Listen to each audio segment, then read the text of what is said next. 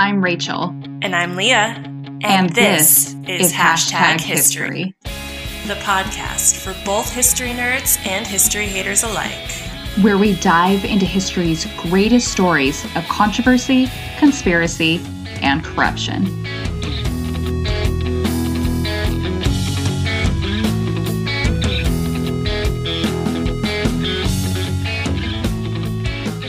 Welcome to Hashtag History, episode 18. I'm Rachel. And I'm Leah. And we are thrilled to announce that Kelly Boyles, the owner of Milkhouse Shakes in Old Sacramento, will be joining us again next week for our very special season-ending 2-part episode on... Well, it's a secret for now. But it is going to be good, and if you just wait until the end of this episode, we might give you a couple hints as to what it's going to be. And by might, we're going to. For those of you who haven't listened to every episode of our podcast, firstly, how dare you? Secondly, Kelly helped us close out season 1 by co-hosting the episode on the Teapot Dome scandal, and we love her for it. Yes. I don't know why she's agreed to keep doing this with us. I know. But she is amazing. Yes, she is. We're so excited to have her back on. Yeah.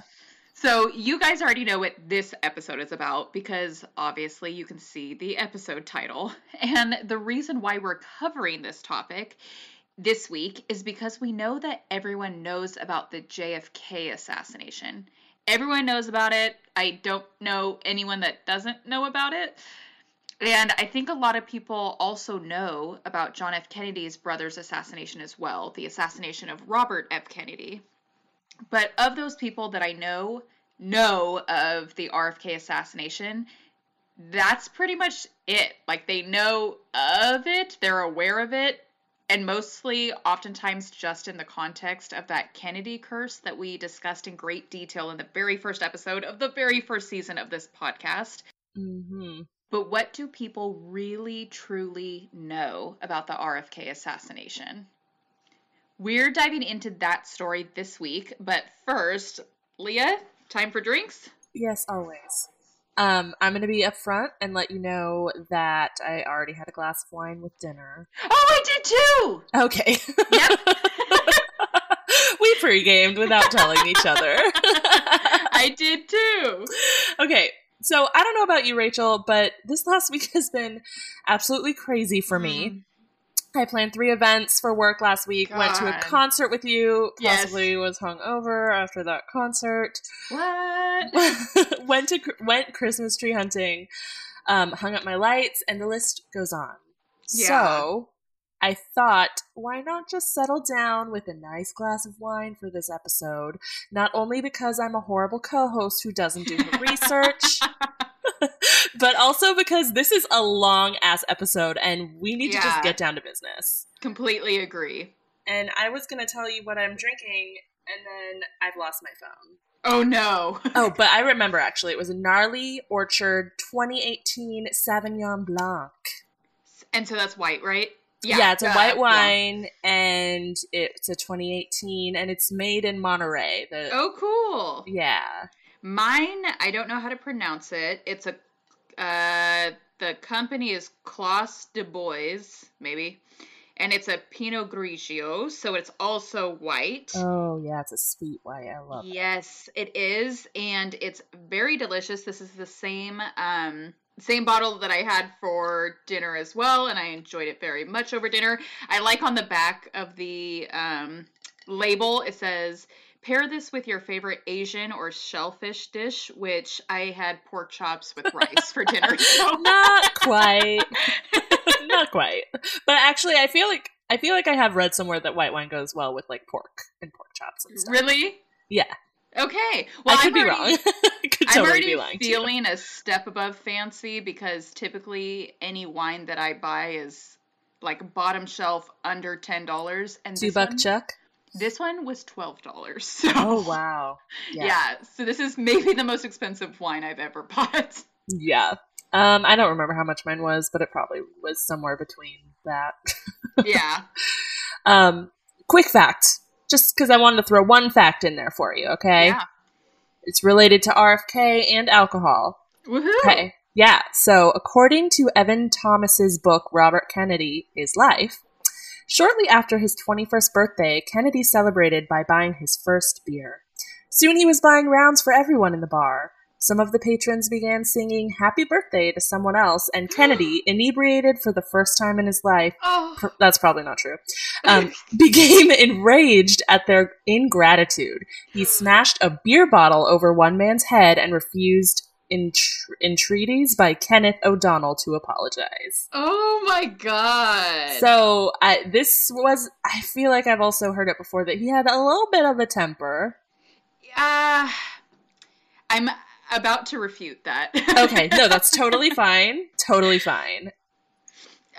So actually, as with last week's episode, you're leading perfectly into the next portion of the episode. Gosh, I'm just setting it up for you. I love it. Yeah, because I actually am going to talk a lot about his personality.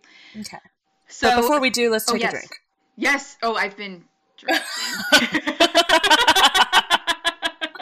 Oh, my bad. Okay. I thought this one we could cheat, so I've been drinking this whole time. I love it. I should have brought the bottle in so I could just keep pouring myself some. I will have to because I'm already down to maybe the last 3 swallows. Oh, wow. Yeah. Mm-hmm. So good. Okay, so let's start this episode with a picture of Robert Francis, yes, his middle name was Francis, Kennedy, or as he was often called, Bobby. And I chose a really cute picture of him for you to check out, Leah. Okay. I actually already looked at it. It's really cute. It's a picture of him like sitting on top of a desk or something. Like, it's just super cute. I don't know what else to say about it. And of course he's a Kennedy, so he's super attractive. Yes. He's probably like in his mid 30s maybe. Yeah. And he's just looking super cute, kind of playful and fun. Yeah, that's why I chose that one. I thought it was a really cute picture. Yeah. Okay, so let's talk about Bobby Kennedy a bit before we get into the actual assassination. And just a heads up that I plan on referring to him as Bobby throughout this whole episode. I don't mean that with any disrespect whatsoever, but we already have 2 episodes about one Kennedy brother, and we may or may not have a couple of episodes about another Kennedy brother coming up very, very soon. So I just want to make sure for clarity purposes that there is clear differentiation between all of them. So when I talk about Robert Kennedy or RFK, I will most likely be sticking to calling him Bobby. Love it. Speaking of those episodes about another Kennedy brother, if you guys have listened to the very first episode we ever did for this podcast, which, like Leah said, how dare you if you haven't? That first episode was about Chappaquiddick, and some of what I'm about to say is going to sound like a repeat when discussing the Kennedy family if you did listen to that episode. Bobby was born on November 20th, 1925 as number 7 of 9 children to Joseph P. Kennedy Sr. and Rose Kennedy. We talked about Joseph P. Kennedy Sr. in that Chappaquiddick episode, particularly how he was not an easy dad. He had really high expectations for his children, especially his sons, hoping they would follow in his successes in the business and political realms. Bobby, in particular, was considered to be the runt of the family. That was his father that called him that. Nice. Yeah, his father didn't like that Bobby had a sweet demeanor. He was real gentle, and he showed a lot of generosity to others because, those are all really awful things to be. Terrible. His dad felt that all of those things made him too soft. Bobby, therefore, didn't have a particularly close relationship with his father throughout his life. Instead, he tended to bond with his mother, who loved the softness that Bobby had that his other brothers did not. He always strove to please both of his parents, though, oftentimes taking a more firm or intense demeanor to impress his father. One particular story I like about Bobby attempting to impress his parents is this story about how he took a newspaper route as a kid. His parents were super impressed with him, taking the initiative and being so hardworking. until they found out that it was the family chauffeur that was actually driving Bobby around in a Rolls Royce from house to house as he made his newspaper deliveries. That's a different world. Yeah, it's a completely different world. Oh, man. Kind of similar to Ted Kennedy, like we discussed in episodes 1 and 2, Bobby was not the best student, with most of his teachers considering him to be average or mediocre at best. Because of the family's constant moving around, he attended a dozen different schools as a kid and ended up failing the 3rd grade and having to repeat it. As a kid, he became super interested in American history and actually decorated his room with pictures of U.S. presidents, which may or may not sound very familiar to myself in high school because, yes, I did have pictures of U.S. presidents on my wall in high school. I had magazine cutouts of any attractive actor. Well, I had musician, and I generally hung that kind of stuff on my ceiling instead of my walls, so I could stare up at them while I was laying in bed. Well, see, I did the same. I had like Joe Jonas above my head, and then right next to him. Yes. Okay. But I'd already had this debate. We've had this debate. But I'd have Joe Jonas, and then like right next to him may or may not have been like George Washington. Is that weird? No, because I had like Nick Jonas, and then I had like Paul Newman and Robert Redford. I mean, I love it. That's still very different than a U.S. president. But... yeah. They were still within the last 100 years. Right. So Kennedy went on to Milton Academy. He served 2 years in the Naval Reserve, went on to Harvard, and then later to the University of Virginia for his law degree, where he graduated and was admitted to the bar in 1951. Something neat about Bobby is that despite him being a pretty small guy at 5'10 and 155 pounds, he was actually on the varsity football team at Harvard and did really well for himself, tackling guys that were nearly twice his size and even playing a game on a broken leg. Wow, Bobby. Right. Something that's also neat, although that's a weird word to use for it, is that Bobby got married shortly before graduating from law school to a woman named Ethel, who was the younger sister of his ex-girlfriend. That's not uncommon. No, not at all. Bobby and Ethel ended up having 11 children. You know, I was going to make a joke about like, geez, what are these people doing? And then I realized Catholic probably don't do birth control. Correct. Early in the, first half of the 1900s. Yep. Probably not a lot of other things to do. Yeah, but still 11 children is insane. How do you keep up with, like, I'm not even thinking of, like, when they're all kids and they're running around the house and you want to pull your hair out. I'm thinking, like, as they get a little older, like, okay, Janice has, choir, and then Tommy has baseball practice, and just trying to remember, like, everyone's birthdays and everyone's job schedules and whatever. No. Too much.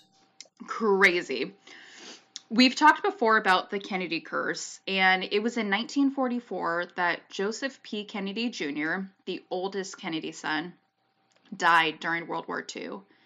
Kennedy Sr. had vested a lot of energy and hope into Joseph Jr. and was devastated by his death. All political focus and ambition then shifted to John F. Kennedy, the next runner-up in the Kennedy male lineage. Although JFK and RFK were not close as kids, they were 8 years apart, which can make it difficult to be like buddy-buddy with your kid brother.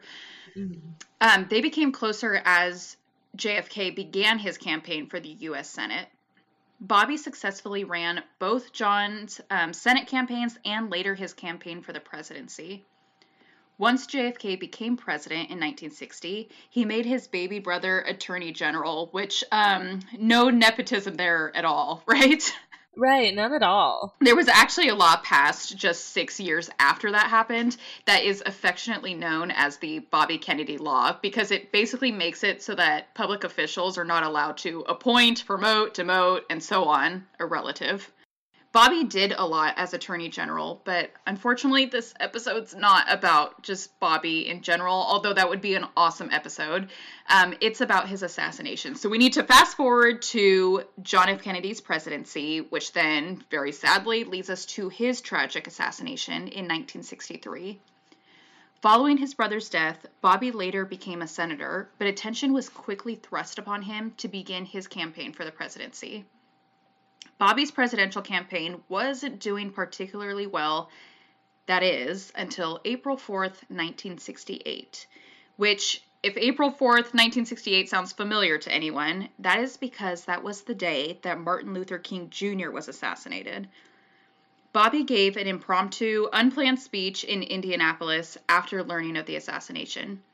This speech really propelled him in his campaign, and it was actually the first time he ever spoke publicly about his brother's assassination. He spoke of blacks and whites coming together to fight against injustice rather than to fight with revenge. We have a small 3-minute clip of that speech here for you guys to listen to. For those of you who are black and are tempted to be filled with hatred and mistrust of the injustice of such an act against all white people, I would only say that I can also feel in my own heart the same kind of feeling.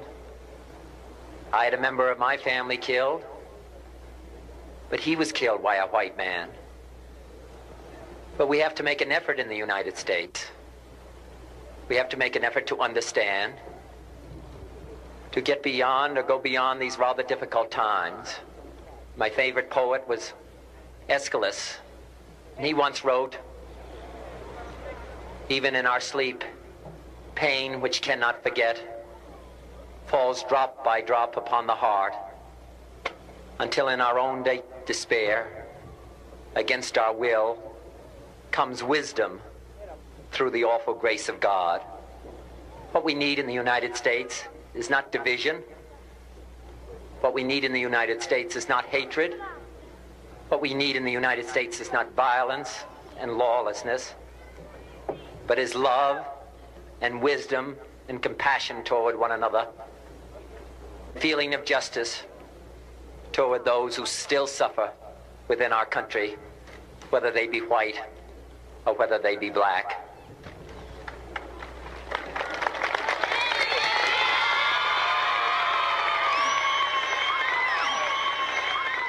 We can do well in this country. We will have difficult times. We've had difficult times in the past, but we will have difficult times in the future. It is not the end of violence. It is not the end of lawlessness, and it's not the end of disorder. But the vast majority of white people and the vast majority of black people in this country want to live together, want to improve the quality of our life, and want justice for all human beings that abide in our land.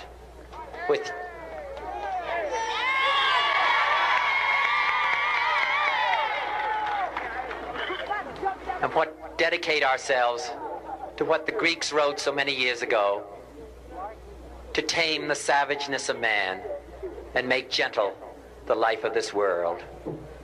Let us dedicate ourselves to that and say a prayer for our country and for our people. Thank you very much.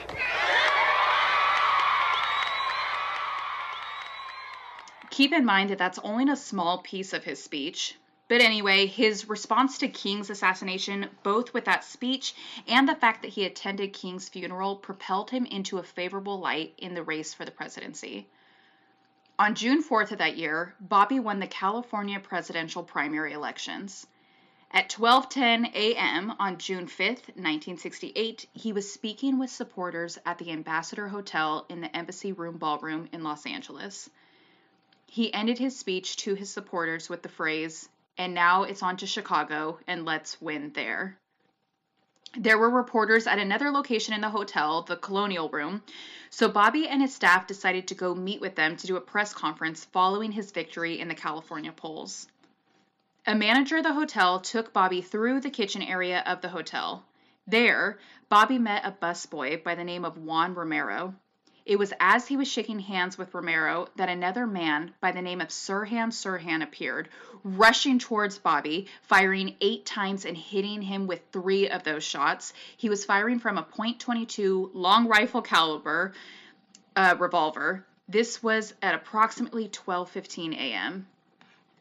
Bobby had a bodyguard and a former FBI agent there that quickly rushed Sirhan and got the gun from him. Bobby slipped to the floor where, Leah, I have a picture for you to look at. I have zero interest in describing at length the pictures of Bobby just moments after he was shot. But I do think one thing in particular that was captured in this picture is really cool. I should also explain that there was media all over this hotel at this time, so it's not surprising that there was media in the kitchen with Bobby at the time of his assassination. These particular pictures were shot by a reporter named Boris Yarrow, who actually later reported that upon developing the pictures in the dark room back at the studio, he wept. Anyway, check out that picture, Leah. I could see why he wept. Looking at it, I got kind of emotional. I Yeah. don't know why. It's probably the wine. But yeah, it's like it's sad, and I'm not sure what detail you're want me to point out, but I'll let you do that. What I want you to notice there is there's so Kennedy, he's laying on the floor. Obviously, I don't even know how to describe him. Looking like he's been shot. Yeah, exactly. But still awake. Yeah. It's so. What I find cool about this picture, neat about this picture, is you see there's a young man with him that's knelt down beside him. Is that waiter that they... Exactly. Oh. Yes.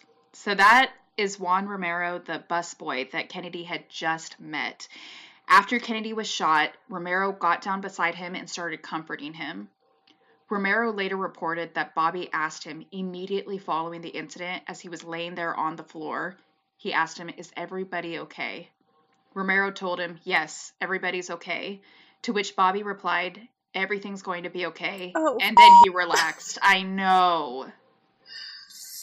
Okay. Are you crying? That's really sad. Oh, it's devastating that was his first concern. Is everyone else okay? Because, I've only been shot 3 times, but I'm just checking on everybody else. Yeah. And then Romero reported that once Bobby was assured that everyone else was okay, that's when he relaxed and kind of let himself slip. Yeah. There had been a total of 8 shots fired. Like I said earlier, Bobby had been hit in the head once and twice in the upper body. Both of those latter bullets piercing through his right armpit area, with one coming through his chest and the other coming through his neck. The remaining 5 shots hit 5 other people in the room, but thankfully, none of those injuries were fatal. There were so many people at the hotel in support of Bobby in relation to his presidential campaign that there were actually a handful of doctors there as well, including a trauma surgeon. It took an ambulance 17 minutes to reach Bobby, but he was being treated at the hotel in the meantime. He was in and out of consciousness at this time. It appeared as though he still had some ability, like motor abilities for his limbs, but he was mentally coming in and out. One of those many people that were at the hotel that night was his wife, Ethel, who was 3 months pregnant. She was able to get in to see him and kneel beside him before he was transported to the hospital. By 12:32 a.m., Bobby was lifted up onto a stretcher to be transported to the Central Receiving Hospital. As he was being lifted up, Bobby said, "Don't lift me," and those were the last words he ever spoke. Once arriving at the Central Receiving Hospital, medical personnel there did everything they could for him before realizing that he should have been transported to the Good Samaritan Hospital in the first place. It's said that those that transported Bobby were not aware of the extent of his injuries when they initially took him to the Central Receiving Hospital. Had they known, they would have taken him straight away to the much more equipped Good Samaritan Hospital. The Good Samaritan was only 2 blocks away, but still, there is the question about whether this delay in Bobby receiving appropriate treatment could have saved his life. Most argue that it didn't make a difference, though. Once he reached the ICU at the Good Samaritan, that's when he was finally undressed and doctors discovered the other 2 bullet wounds to his body. By 2:45 a.m., he received a craniotomy, which is pretty much exactly what it sounds like. They opened up his skull and spent nearly 4 hours removing bullet fragments and bone from his brain. A lot of the research that I did reported that although this was 50 years ago and they did not have the same kind of CT scanning capabilities that we have today, the surgery they performed and the procedures that they took very much mirror what a surgeon would have done had this incident happened in 2019. Bobby did regain some mobility in his body, but he obviously never fully recovered. Within hours, the swelling of his brain got to a point where he stopped breathing. At 1:44 a.m. on June 6, 1968, he was pronounced dead. Now, let's get back to who this Sirhan guy is. I've uploaded a picture of him, Leah, not necessarily for you to describe, because I know it's difficult to just describe what someone's face looks like, but just simply so you and our listeners can get a visual as I talk about him. Yeah, I was curious, like, what kind of guy has two names that are the same, and now I know it's this guy. And there he is. Yeah. So we'll upload that picture so you guys can see it too. And as always, we upload that picture the same day that the episode's released, because I've heard from some people that they like to look at the pictures kind of as they're listening to the episode. So hopefully that gives you guys a visual of Sirhan squared. Please call him that from now on. At the time of the shooting, Sirhan was only 24 years old.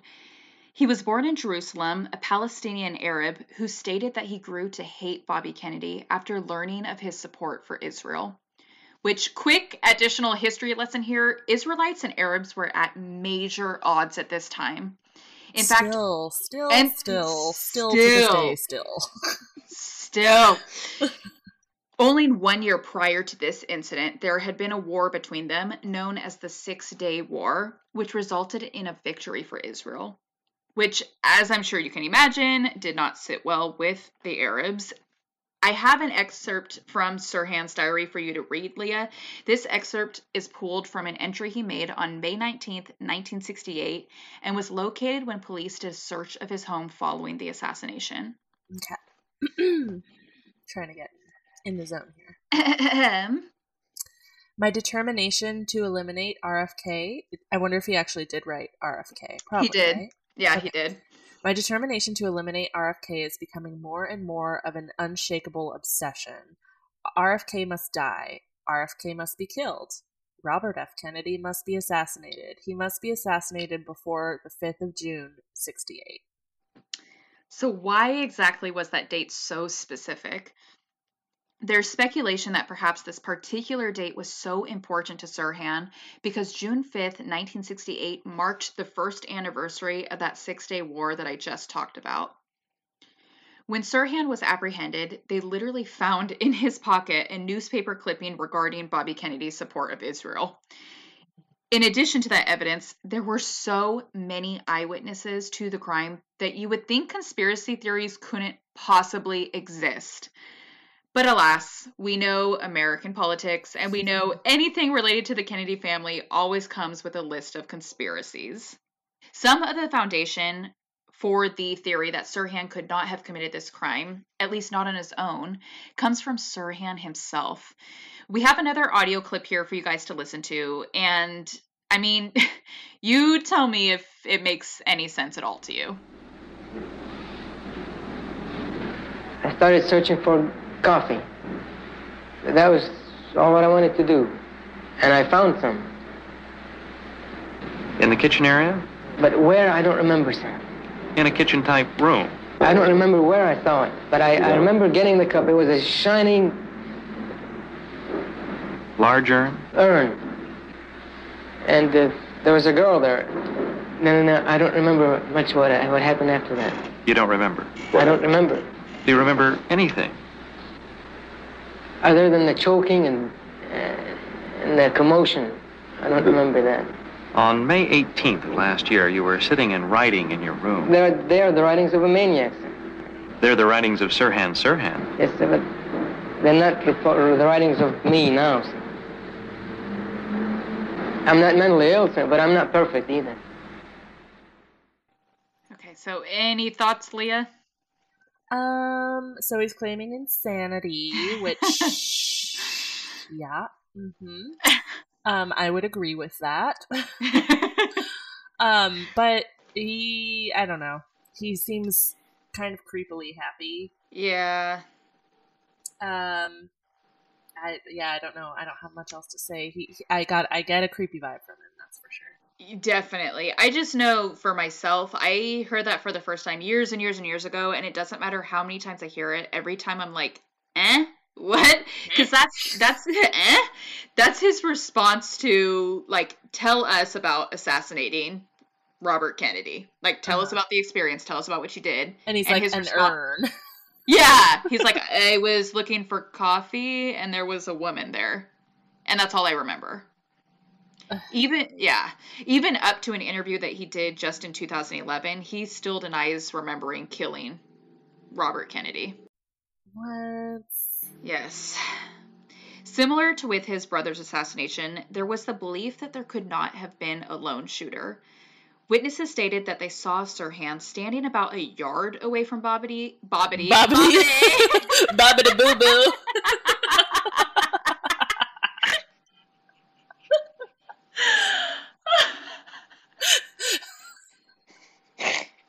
Bobbity. I don't know where that came from.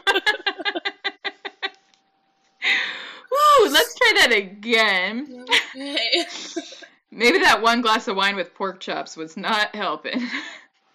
So, witnesses stated that they saw Sirhan standing about a yard away from Bobby when he shot at him, but the fatal shot, the one in Bobby's head, could only have been delivered from about an inch away based on medical findings. So there's the theory that there has to have been a second gunman that delivered that fatal shot. One eyewitness, even as recently as 2008, has now changed his mind and believes that there must have been a second gunman. Others that were there stated that Sirhan was moving all over the place, as was Kennedy, who, if you will recall, was shaking hands with people as he was coming through the kitchen. So it's possible that the direction that his head was turned as he was shaking hands and Sirhan's erratic mobility could lead to their proximity to one another. And I just wanted to point out that it's stupid that, like, frickin' 50 years later, someone's like, oh, actually, I remember differently. When, like, science shows our memory is sorry. Yes. But, like, our memories are just memories of other memories of memories that we had once. Yeah. So you can't tell me that 50 years later you think your memory is legit. Right. Any better than it was way back then. Right. Yeah. But I will also say, playing devil's advocate, that it has to have been insane in that kitchen at that time. Oh, for sure. To recall everything going on and how many people were there and who was shooting who, it could be difficult to decipher. For sure. I think it would have been difficult to decipher 5 seconds after it happened. Right. And then impossible 50 years later. Absolutely. The other thing that leads to a lot of speculation is the number of bullets shot. As stated earlier, there were a total of 8 shots made from Sirhan's gun. We know that Sirhan had a .22 caliber revolver, which there is so much that can be said about the actual revolver and how he gained possession of it, but this episode would turn into a 2-hour episode if I went into all of that. Anyway, we're confident that this is the gun he used. And this gun only had 8 rounds in it. It could not physically shoot more than 8 rounds without being reloaded, and all eyewitnesses confirm that there was no way Sirhan had the opportunity to reload. We also know that of the 8 shots fired, 2 stayed in Bobby's body. All 5 that hit other parties stayed in their bodies, which leaves, math equation everybody, only 1 bullet to be found somewhere in that room. So then why did the LAPD find 3 bullet holes in the ceiling and 2 more bullet holes in the door frame? Ooh. Yes, and there are pictures of these bullet holes. So how exactly can a gun that can only shoot 8 bullets leave the marks of 13 total bullets? There is actually an audio recording referred to as the Przynski recording, named after reporter Stanislaw Przynski, who was there that night and recorded it all. In this recording, you can hear a total of, get this, 13 shots. This recording also determined that the space of time between each shot was too short for each of those shots to have come from one gun. This recording will always be a point of controversy, though, as other forensic experts very much disagree with this opinion and believe that you can indeed only hear 8 shots. I desperately wish we could play a piece of the audio here, but the quality is horrific. So I just encourage you all to Google it and see what you can make out of it and let us know what you think. 8 shots, 13 shots. It's called the Pruszynski recording, and that's spelled Pruszynski. I bet you that guy's Polish. Yeah, you think? Go check it out on YouTube, though. I've listened to it myself probably a dozen times, and half the time I think there's 13 shots. The other half the time I think there's 8 shots. I guess my percentages aren't great here because then there's like another 20% of me that can't hear anything at all. So I haven't listened to it. I'm going to as soon as we're done here. But my guess is going to be if it happened in a kitchen, that means there's a lot of hard surfaces. Right. And I'm not saying there weren't more than 8. There definitely could have been. I'm just saying there could also have been echoes. Absolutely. Absolutely. I completely agree. And of course, this could not be a Kennedy assassination without theories of the CIA being involved, right? Right. Shane O'Sullivan, a filmmaker, produced a film that came out in 2006 stating that he had evidence that there were 3 CIA... Holy cow, why am I tripping? I'm not really feeling drunk. Wine is interesting. It is. It's so interesting. Wine drunk is just a different beast. Okay. It really is. Can't be explained. Stating that he had evidence that there were 3 CIA agents that had been involved in the assassination, and this can be proven by the number of photo and video evidence of these 3 men at the Ambassador Hotel that night.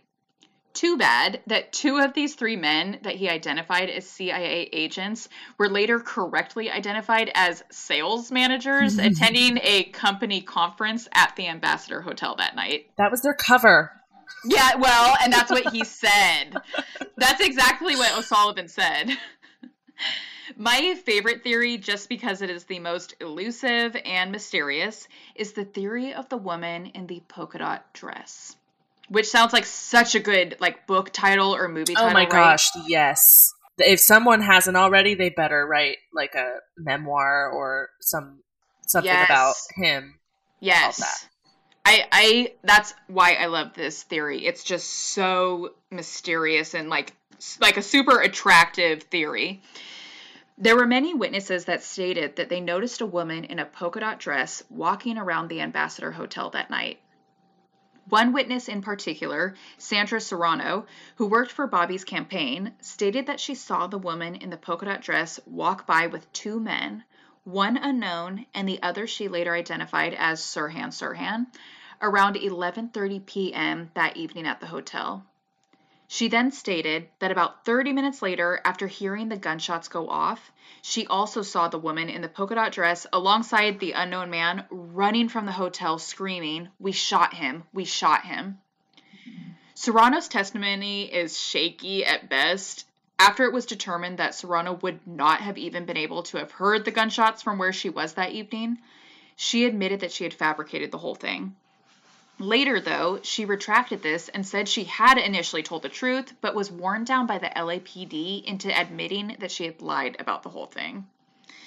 Regardless of Serrano's reliability, there were several other witnesses that spotted the woman in the polka dot dress walking around the hotel with supposedly Sirhan that evening.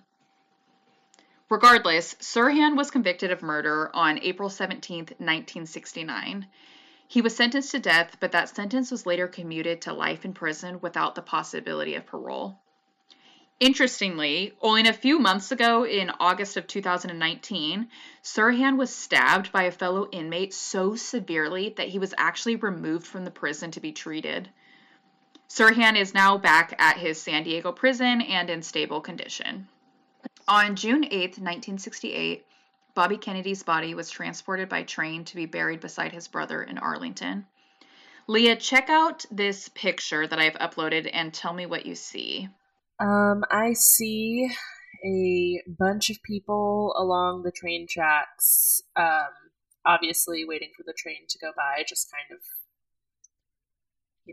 wanting to be there, wanting to witness it as he goes by. And it looks like down at the end you can even see what looks like someone in uniform, possibly like military uniform of some kind, doing a salute. Yep.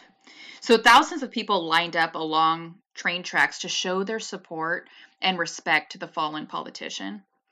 Tragedy continued to strike, though, as 2 people in New Jersey attempted to quickly get out of the way of the Kennedy train approaching when they jumped over to the other tracks and were hit and killed by a train coming in the opposite direction. Yeah, I was going to say that was my first reaction, and then I was like, no, I'm going to be more somber, but like, that's dangerous. So dangerous. And you can see in this picture how close they were to the tracks. And there's like kids looking like they're like leaning out over the tracks. Yeah, it's actually terrifying. I don't like it. The Ambassador Hotel itself also hit tragedy. By the 1990s, it had run its course and was just about to be demolished when preservationists worked to sustain the landmark. It was preserved, although the areas in which Bobby had spoken and was shot were destroyed.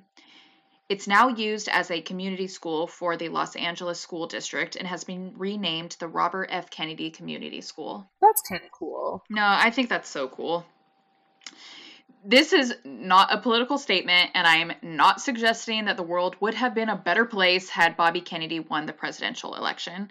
What I do know, though, is that Hubert Humphrey ended up winning the Democratic nomination in that election and was beat out by Republican nominee Richard Nixon. Oh. Yeah, I highly doubt anyone needs the reminder that only 4 years later, Nixon would resign from office on account of the Watergate scandal. I wish that my husband was here right now because he does a really funny impersonation of Nick. When he says, I can't say it, I'm not a crook, that whole thing? Yeah, but I think it's actually for Futurama. There's like a specific thing that he always says when he's pretending to be Nixon. Got it. As you all know, tragedy would continue to strike the Kennedy family because in 1969, only 1 year after Bobby's assassination, something else tragic would happen. Something that you're going to have to listen to episode 1 and 2 of season 1 if you want to find out. If you haven't already. If you haven't.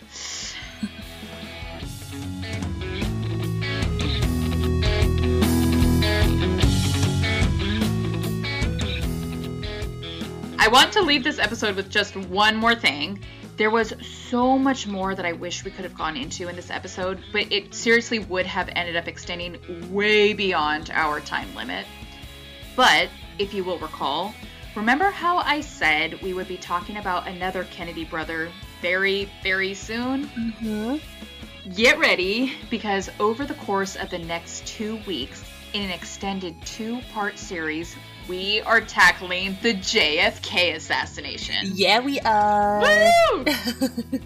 And as I mentioned at the beginning of this episode, Miss Kelly Boyles from Milkhouse Shakes will be joining us because she's amazing. She's amazing. Yeah, she's a business-owning, history-loving boss lady who we are super lucky to call a recurring guest on our show. So be sure to listen in next week because it's going to be super awesome. Can't wait. If you guys enjoyed the episode, do us a favor and subscribe to #History on whatever podcast platform you use, share it with a friend, and give us a rate and review. And as always, be sure to check us out on Instagram at #history_podcast. Thank you. Bye-bye. Bye.